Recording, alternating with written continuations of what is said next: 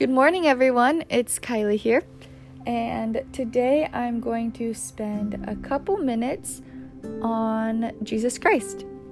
And so hopefully you will continue in and learn something, because I just learned something remarkable this morning, and I couldn't move on with my day until I shared it with all of you. And so today I'm going to talk on the atonement of Jesus Christ, which is the suffering and sacrifice that Jesus Christ made so that we can be forgiven from our sins.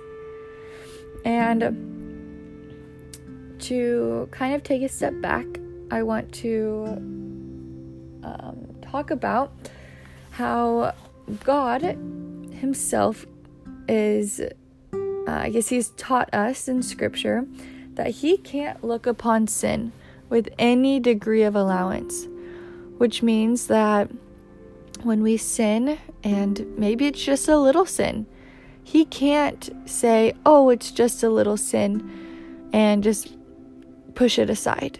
No, God will not allow sin. He is perfect and he is glorious. And the kingdom of God is perfect and it is pure and glorious.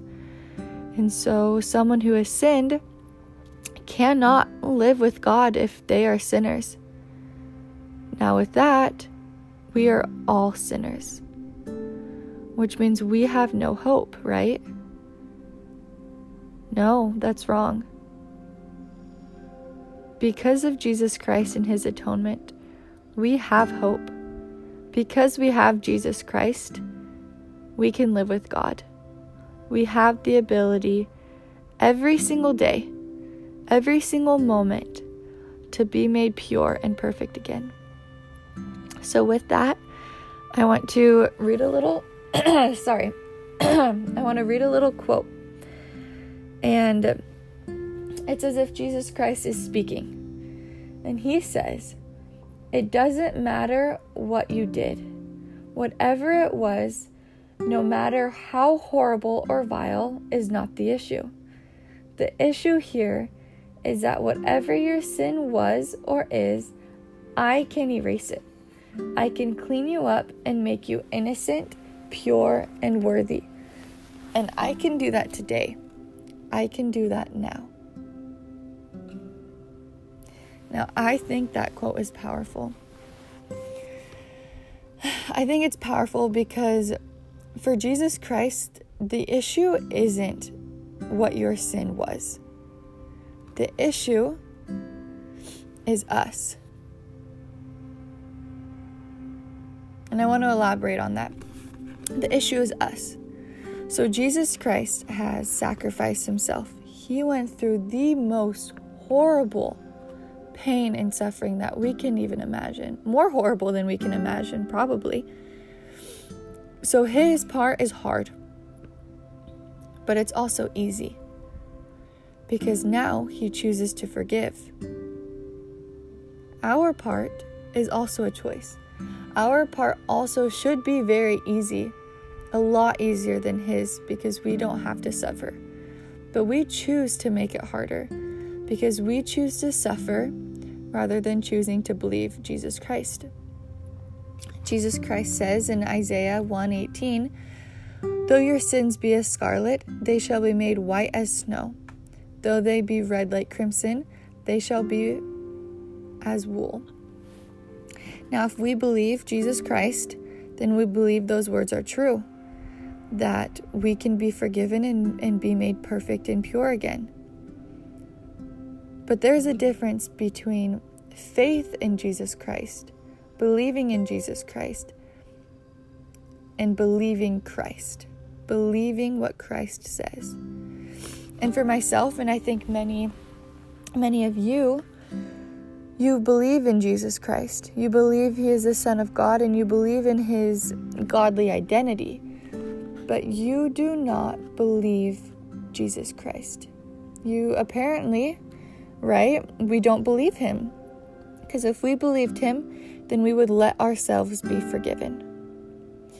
And what I'm trying to get across to all of you today is that we need to stop choosing to not believe Christ. Because we are causing so much pain within ourselves by holding ourselves back from experiencing the atonement of Jesus Christ. Jesus Christ wants so badly for us to be forgiven, for us to experience that freeing and that purity that He has suffered for us to feel. And so I just want to, put this in a little bit more of, an easier perspective for everyone. Just to know that we have the ability to feel His power. Jesus Christ can make His unworthy brothers and sisters worthy daughters and sons of God. He has made it possible for us to live this life free and powerful. Because when you believe Christ and His words, and you repent sincerely, and you feel the atonement of Jesus Christ forgiving you, and you feel free, that is power. And that is how we should live this life. We're going to sin. We're never going to stop sinning, but we're going to continue to become better because Jesus Christ allows that. And I don't want any of us to feel shame, to feel like we're not worthy to stand in the presence of God, because that's a choice. That is us choosing to feel that way. Jesus Christ allows the exact opposite to happen.